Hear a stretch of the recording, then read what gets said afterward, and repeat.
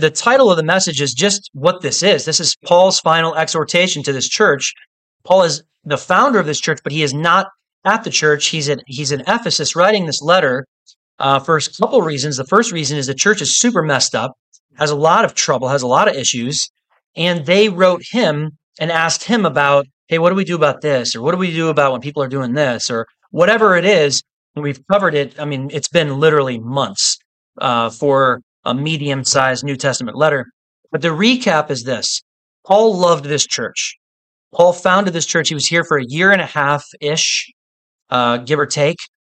And he wanted to give them clear instructions of how to handle division. Division in any church, division in an organization, in a business.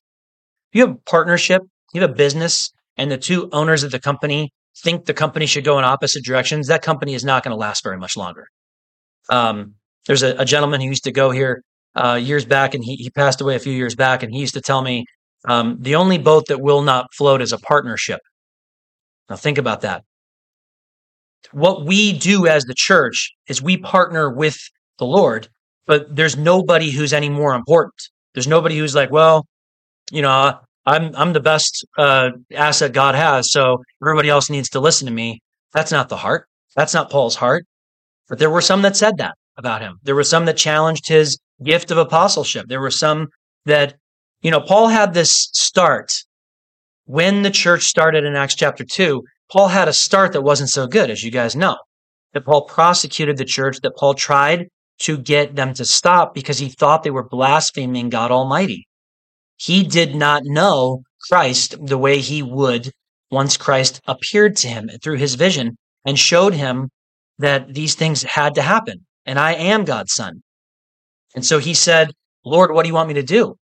And Paul went and Paul obeyed him. Paul was discipled. Paul heard from Christ. The letters in 1 Corinthians, the communion passage, are read. These are Jesus' words to Paul. Paul was absolutely an apostle, and some of them challenged it. There was sexual immorality going on. There was issues with the communal meal, the potluck, if you will. There were issues for the people caring for those. Less fortunate, there was a lot of out of order stuff going on with the gifts of tongues and prophesying and over one another, and people trying to all speak at one time. There was issues with giving and finances. There was all sorts of stuff. And he comes to this final exhortation, and I want to read just a first few, 5 through 8 of 1 Corinthians chapter 16. Paul says, now I will come to you when I pass through Macedonia, for I am passing through Macedonia. It may be that I will remain or even spend the winter with you, that you may send me on my journey wherever I go. For I do not wish to see you now on the way, but I hope to stay a while with you if the Lord permits. But I will tarry in Ephesus until Pentecost. There's plans that you and I make, and there's plans where God goes, I don't want you to do that. Paul, several times in the New Testament, was stopped by God for one reason or another, and only God knows what those reasons were. He was going to be going this way, and God goes, you're not going there. I want you to stay here, or I want you to go over here instead. We make our plans. We say, we're going to go and do this or that, whatever it is. I'm going to start a business. I'm going to start a church. Whatever that ends up being in our own heart. And God directs. God changes. God moves.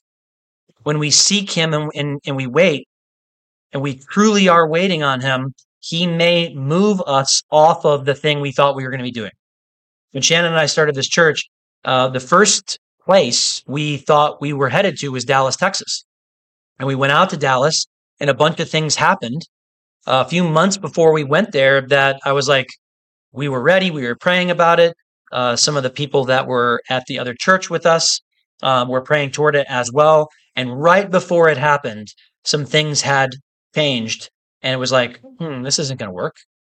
And we were praying and seeking God in this hotel in North Dallas, and we just felt like God was saying Midtown, which was hilarious because I was afraid of Midtown when I first moved here. I was literally afraid of this area. I would drive around it because I was like, man, this is like, it's the opposite of where I grew up. Let me just tell you. Everywhere was white picket fences. No one locked their cars. No one locked their houses. There was nothing like Midtown where I grew up. So when some people go, well, you lived in Chicago. Yeah, that was 40 miles away. Much, much, much worse, the area we're talking about, Chicago. But it was interesting that God directed us to this area, the Palo Verde area. Paul wanted to go there. He wanted to see these people. He wanted to see them in person, but he also realized that it wouldn't be the kind of visit that you do over a weekend. Sometimes you have pastors come and you're like, hey, we got a guy coming in for the weekend and he's from this church from, we used to know him a little bit, and he comes and guest speaks and off he goes, and it's a wonderful thing. And everybody's like, oh yeah, we remember that guy. He was great. This is not that. This is Paul meeting with the church, meeting with the leadership as kind of their father and going, hey, all right, let's talk about the stuff that's going on. I only read you a little bit of the issues that were going on in this church. So oftentimes when you have a relationship with a church that you used to pastor, there's an excitement for you to come back and teach with them. There's lots of people that have gone out of Calvary where a lot of us youth guys started 10 years back. And when we have come back to speak, every guy that I know of that's left has come back, and Robert's asked a few of us to speak. It's always a great time. It's always like there's nothing about it that's tough. There's nothing about it that's like, oh man, this is going to be bad because I'm just going to lay it down. No, because they have church leadership in place.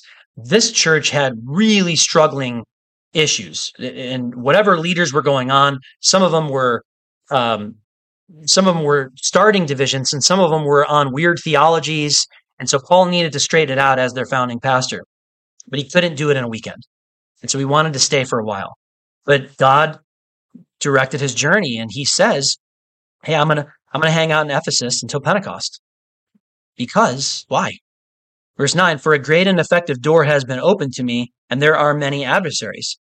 That's what will happen. When a great work happens, there is a great opposition built against it. That is a fact. You can count on it. You can, if you talk to the Billy Graham and the Franklin Graham people, they can probably tell you that on this tour that they're doing, they have had probably a lot of opposition that you may not be aware of, you may not ever know about, but as they win souls to Christ with these crusades, there's people in the cities that don't necessarily like evangelical crusades coming through town. This is probably a town that's one of those towns, Pima County, Tucson in general. Probably not too excited about Franklin Graham coming to town. I don't know, but I can just tell you, based on how they operate in other areas, they're probably not that excited about it. But Paul said, hey, there's a great and effective door. It's been opened to me. There's many adversaries. And if Timothy comes, Timothy, who was with him, much younger pastor, see that he may be with you without fear. For he does the work of the Lord as I also do. The difference between the two is that Paul is this bold, older guy that knows the Old Testament backwards and forwards. Timothy is a newer convert, a new pastor. God had ordained him for the ministry, but Timothy was kind of a little bit more of a bashful guy. Timothy was not a bold guy. And if you read Paul's letters, if you read the New Testament about Timothy, Timothy's a great guy, but he does not have this pioneering, like self-starter doer mentality like Paul does. And so he's like, I'm going to send you guys somebody, because they want one of these guys to come. They want Apollos to come back. They want Paul to come back. They want somebody to come to the church and minister. And he's like, hey, if Timothy comes, I'm not saying he will, don't beat him up. And you go, well, why would the church do that? Oh, the church has a way of beating pastors very, very, very hard. They say the sheep fight. I have heard so many pastors over the years that have told me their ministry experience. And the one thing I've asked a lot of them, it always blows me away. In the denominations, Calvary, some would say it's a denomination, some would say it's not. The early Calvary fathers would tell you it is absolutely not a denomination. But now people use the word Calvary. Oh, is it Baptist, Lutheran, or Calvary? It's kind of a denomination. So whether it is or isn't, it's semantics on some level. But this one guy I was talking to, he said, oh yeah, I was a pastor at this place, and then this place. I was like, and then what? Well, then I got fired from that church, and I'm like, okay, tell me something. This is an older guy. I said, tell me something. Why is it you guys in that denomination, I'm not going to call it out, why do you guys always move so much? You're always moving. He's like, well, they move us on. I know, but why? All that does is mess up the church. You move a guy who's grown a church a little bit and you move him to like the next, it's like a promotion. You had a church of 100. Now we're going to give you a church of 300. And if you're really, really good, we'll give you a church of 500. I don't know what that is, but when you uproot the pastor, the next guy that comes in is pretty much destined to fail. I can just tell you right now. It was like when Lute Olson retired, sort of retired. Kevin McNeil, whatever his name was from the NBA, there was no chance that guy was going to be there for 20 years. Because we need a buffer. We need a guy to sack in between. You want to be the next guy. You want to be Sean Miller. You don't want to be the guy after the guy. And Paul was the guy. Paul was a big deal. And so he's like, hey, if Timothy comes, don't beat him up. Okay? Please be nice to him. Therefore, let no one despise him, but send him on his journey in peace, that he may come to me, for I am waiting for him with the brethren. Now, whether this is specifically about the offering, we talked about this last teaching, was 1 Corinthians 1-4, where Paul says, hey, the Jerusalem church, it's struggling financially for many reasons, and other churches in the north of where this was, modern day Greece, Corinth, other churches have said, we want to give to these people. This one church specifically was super poor, and they said, we consider it a privilege to give, we want to give. And so if you guys want to get in on it, on the first day of the week, let you guys set aside money. I don't want to have somebody show up, me or Timothy or somebody else, and hit you hard and be like, oh, we got to give to that thing, and then make people give because of an emotional plea. Because, oh my gosh, we have this bag right here and it has nothing in it. So you guys need to dig deep, reach down into your pockets. And giving is a huge deal. Giving is a big deal for the church. And so it's possible that Timothy would come, bless them, teach a little bit, and pick that up and take that to Paul before they went to Jerusalem. So don't despise him. Please, when he finds me after he comes to your church, please allow him to be full of peace. Allow him to be encouraged. Don't beat him up. So Paul says, now concerning our brother Apollos, I strongly urged him to come to you with the brethren, but he was quite unwilling to come. Now, why is it that a guy who used to be around these people is now unwilling to come to this church? Now, this is just a little bit, this is a digression for sure, but church planting is not easy. Okay. So this is not an easy, Paul didn't do this job because he wanted to. Well, I dream of going to the Greeks who know nothing. He called them barbarians. He basically called them they know nothing. You're going to come with a Jewish pedigree, with the new covenant, preaching Christ and him crucified. That's it. You're going to come to the wild Greek provinces, which are basically like Las Vegas, who's never even heard of Jesus, or very few have.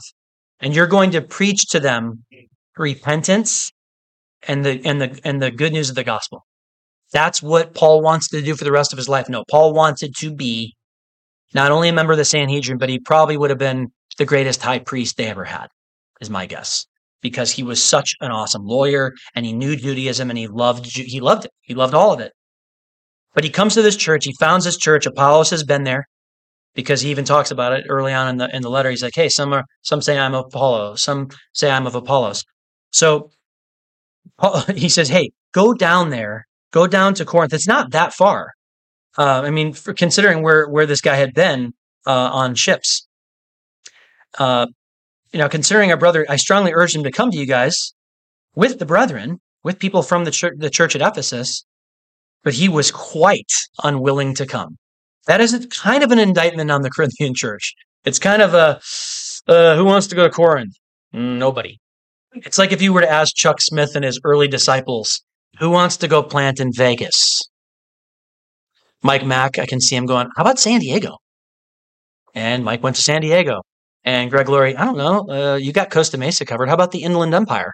How about Riverside or Covina or whatever? There's literally over 100 Calvaries. There might be more in the Inland Empire and Orange County. Forget San Diego. So nobody want to go to Vegas. Why? Because it's hard. It's like you're going. Where are you going to go if you go to Vegas? You're going to go to downtown Vegas and try to get the people of Vegas to come to church in a house someplace. These were house churches. So Apollos is like, nah, God's blowing up Ephesus. Let's stay here. Maybe at some point I'll come. But he's quite unwilling to come at this time. However, he will come when he has a convenient time. There seems to be a human element here. It seems to be a little bit of a, hey, we'll get on that. When somebody reminds you of something you haven't done like 10 times in a row, and you're like, I'll get right on that. Okay. What does that actually mean? Don't worry about it. Just don't worry about it. I'll get to it. My wife, I have a bus on my property that I bought really, really cheap, and it looks really, really cheap. And I was going to convert it into an RV, and it's been there for 2 years or more. And she's like, when are you going to get the bus? I go, it's on my list. It's on my list. When are you going to get the bus out here? It's on my list. So I don't know if that was it's on his list. For Corinth, it's on his list. He's going to be there. When he has a convenient time. I do believe he would come. When you read Paul, I do believe that he would come. But Ephesus, God was doing amazing work in Ephesus, and Ephesus is and was at this time was a rocking hotbed for ministry, and Paul reiterates that. So, verse 13: watch, stand fast in the faith, be brave and strong. Let all that you do be done with love. He has talked about this so much. He's talked about the love that they have for one another, the love that they have for not just church people anywhere. That they love the brothers and sisters in Jerusalem. That's why they want to get on board. Now, this is a richer church than the ones up north in Macedonia, some of them that Paul talked about. And so they could afford. And he says, hey, give according to what you have, give according to what you earn. That's what he was saying to these guys. This church has definitely a lot of resources. And if you understand the port city that it was, you would understand that this was definitely one of those cities that was set up for success from a industry perspective. But I want to spend the few minutes we have left on this, mostly on these two verses. How he starts off verse 13 and 14. Watch. Watch what? Being watchful as a Christian. What do you got to watch out for? What do you and I have to watch out for? What did they have to watch out for? Watch out for the people in your life. Watch out for the people in your family. Watch out for the saints. Watch out for these folks that are coming in that don't know anything about the Lord, but they're like, hey, I just showed up and everyone's screaming in tongues and this guy's prophesying over in the corner and this lady is shouting at her husband over here. Your church is weird. I mean, honestly, there was a lot of that going on in this church. That's one of the things Paul was trying. He's trying to nicely and very strongly, very different than how Timothy would have said it. But he's saying, guys, watch out. There's deceptions everywhere. When Peter said, hey, Satan wants to sift you, Satan wants after you. He walks around like a lion looking to devour God's people, looking to derail them, to wreck their lives, to put something in their life that's going to derail their faith. Be watchful. Stand fast in the faith. Watch out for your family, the church, your friends. There are many pitfalls. There are traps everywhere. Stand fast in the faith. I remember this guy that used to say, stand for something, whatever that is, or you'll fall for anything. And I apply it more to biblical truth than standing for some nice novel law, but stand fast in the faith, because if you don't, you will drift very far. If you don't stay connected to the church, going to church is not, oh, I just go to church because I should, or I go to church because God will be mad at me if I don't go at least 48 out of 52. I'm allowed 4 sick days. What are you talking about? Like, what is that? Where does that come from? The stars. We used to get stars for showing up. I think for me, it was the Awana thing, the whole stars. Oh, you came to church 50 out of 52. We don't live in that culture anymore, obviously. Church attendance for most people is it's low. It's not number one. We'll just say that. But one of the things that doing church together, especially where you can know people, is that's where you'll meet people that can hold you accountable, or that can look out for you. They can look at your life and they can know you enough to go, oh, that's not good. But once again, we also have lived in a culture that says, everything about the culture says, do not tell me what to do. Do not tell me that there's a standard. Don't get into my business. Stay in your own lane. Don't judge me. Whatever the bumper sticker of the week is, you've seen them all. Do you follow Jesus this closely? Bumper sticker. I hope so. Oh, you'll see it. You'll see it. It's aimed at me in the Costco parking lot.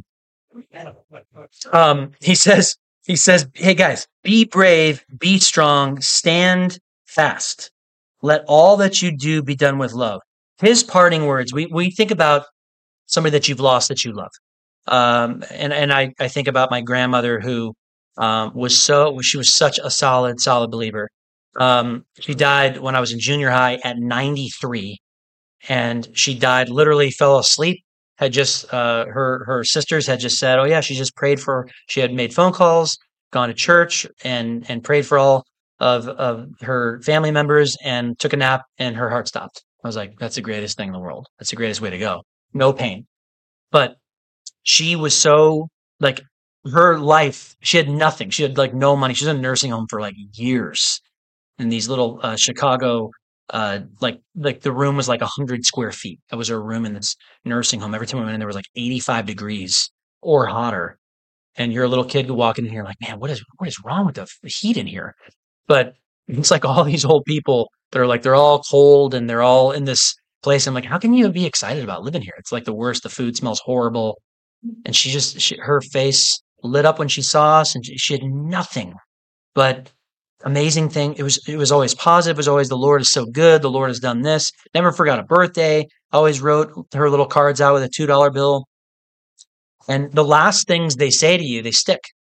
And with Paul planned to come to this church, and there was some trouble because of the time. If you read 1 Corinthians chapter 1, you can know what we're talking about. But Paul's last real words here are these last few. He says, guys, let all that you do be done with love. This agape love. I urge you, brethren, you know the house of Stephanas, that it is the first fruits of Achaia, and that they have devoted themselves to the ministry of the saints, that you also submit to such, and to everyone who works and labors with us. He's trying to reiterate that there is an order in the church, and whether you like it or not, there is an order to life, whether you like it or not, there is. God sets stuff up in a certain way, and most people hate it. Most people don't like hearing that God has a standard as to how people should live, and that he will call people to account. They don't want to hear that. Some people believe that if they shut you off halfway mid-sentence, that somehow God will be like, oh, they said shut up, so they're off the hook. It's not how it works. And Romans chapter 1 and 2 are crystal clear about how it works. That you can't just say that. You can't just say, well, no one said anything to me. God makes himself known throughout humanity, throughout creation. And there is an order. And he's saying, guys, submit to the leaders.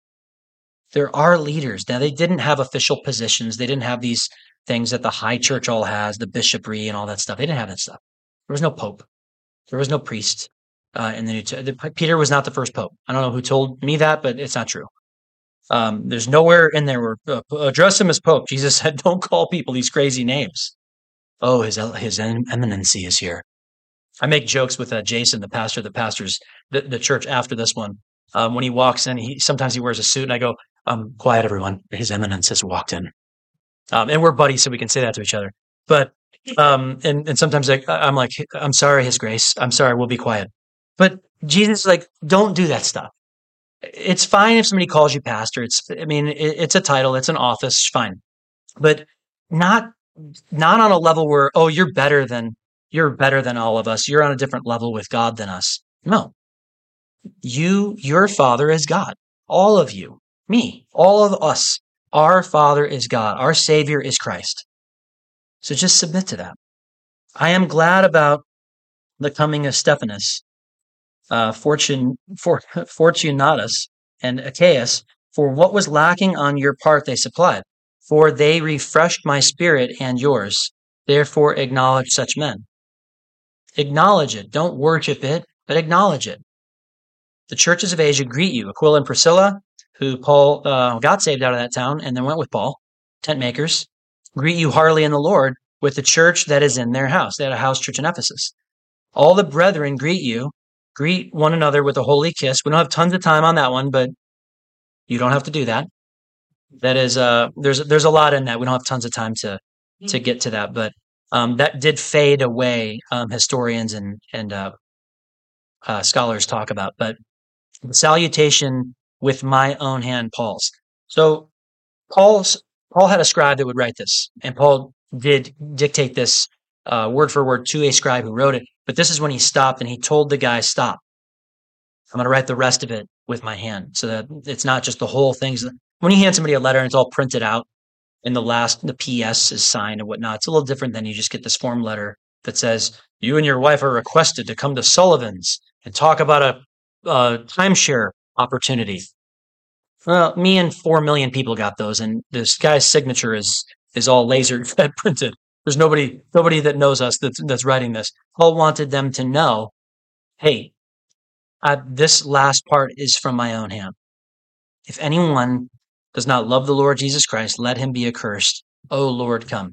Now, there's obviously it's a dynamic statement, but there's also the belief that there were the false teachers in their church, that this was aimed directly at them. I don't know that that's there's some scholarly support for that, but it seems like, hey, the last thing I want to get across to you guys is love one another, respect the leaders in your church, those that are doing God's actual work, and the guys that aren't, let them be accursed. It's pretty strong words, but Paul's not like, he doesn't pull punches. Paul doesn't softball it for you. And then he says, "O Lord, come. The grace of our Lord Jesus Christ be with you. My love be with you all in Jesus Christ." And in Christ Jesus, amen. So just as we close, 16, we chopped them up into 16 chapters. That's what we have done. It's a grid system, so you can find it. Somebody goes, "Hey, 1 Corinthians 14, chapter 14, verse 3, you know where to find it. You know how to find it. If it was just like 15 pages, you would struggle. But this is a long letter. This has a ton in it. But all he's really saying to these guys is, there is an order to the church. There is an order in how the Godhead. And he talked about that, the Father, Son, and the Holy Spirit, and how there's not a conflict, how there's not issues of like, oh, Jesus is outshining the Father, is outshining the Holy Spirit, that we are to look at that love, to look at the love that brought Jesus to not only sacrifice, but to the Lord's table, how he said, hey, I'm giving you my life as this new covenant. Do this and remember me. Do this when you guys come together. In a sense, toast. They would, after the communion meal, they would toast and do the communion thing that we do, or some derivative of it.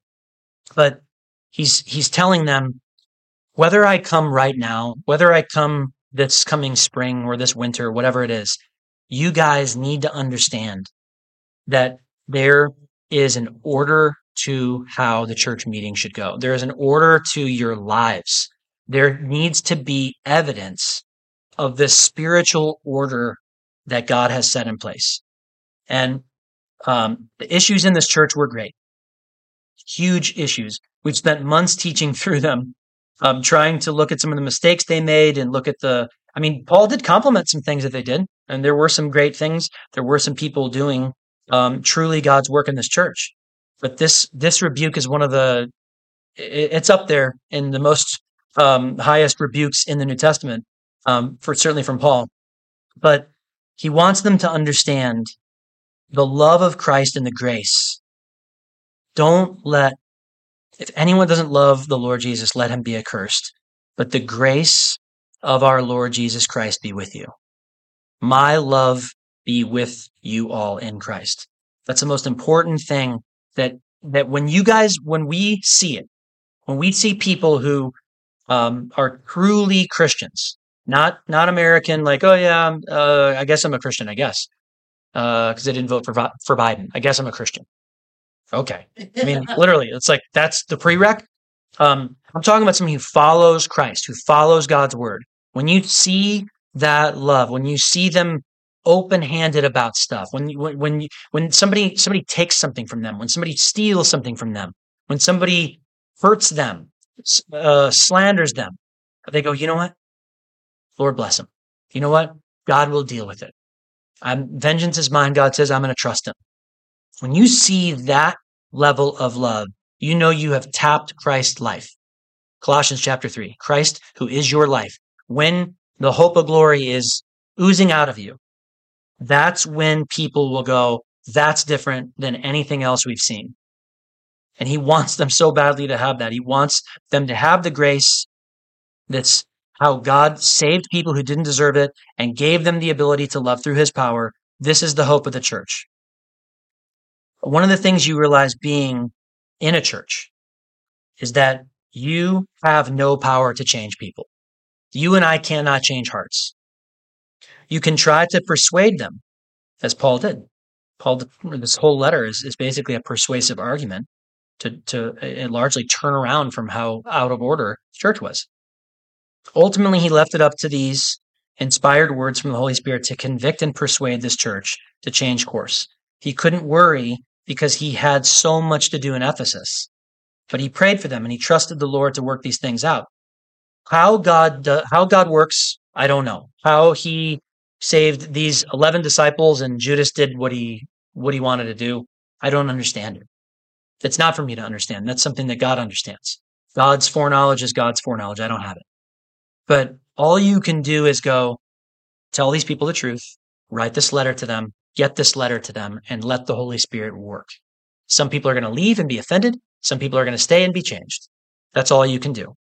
In your life and my life, we need to focus on ourselves. We need to focus on working out this salvation with fear and trembling. We need to worry about how it is that we are the legacy of love that we're leaving. That wherever you go, people go, man, he loves well. He loves well. I would say that's probably a better target than anything else you can aim at in this life. Amen. Let's pray. Lord, thank you for this text as we close it out. A long teaching, a long stretch in this book, and God, it's been so rich. Lord, I thank you for giving me the ability just to see it firsthand and to be able to proclaim it and preach it. God, I pray that it lands on soft hearts, mine first and foremost. God, we thank you for the communal meal, for the blessing of the food, God, that we take for granted so often. Bless the food as we go take it. In Jesus' name, amen.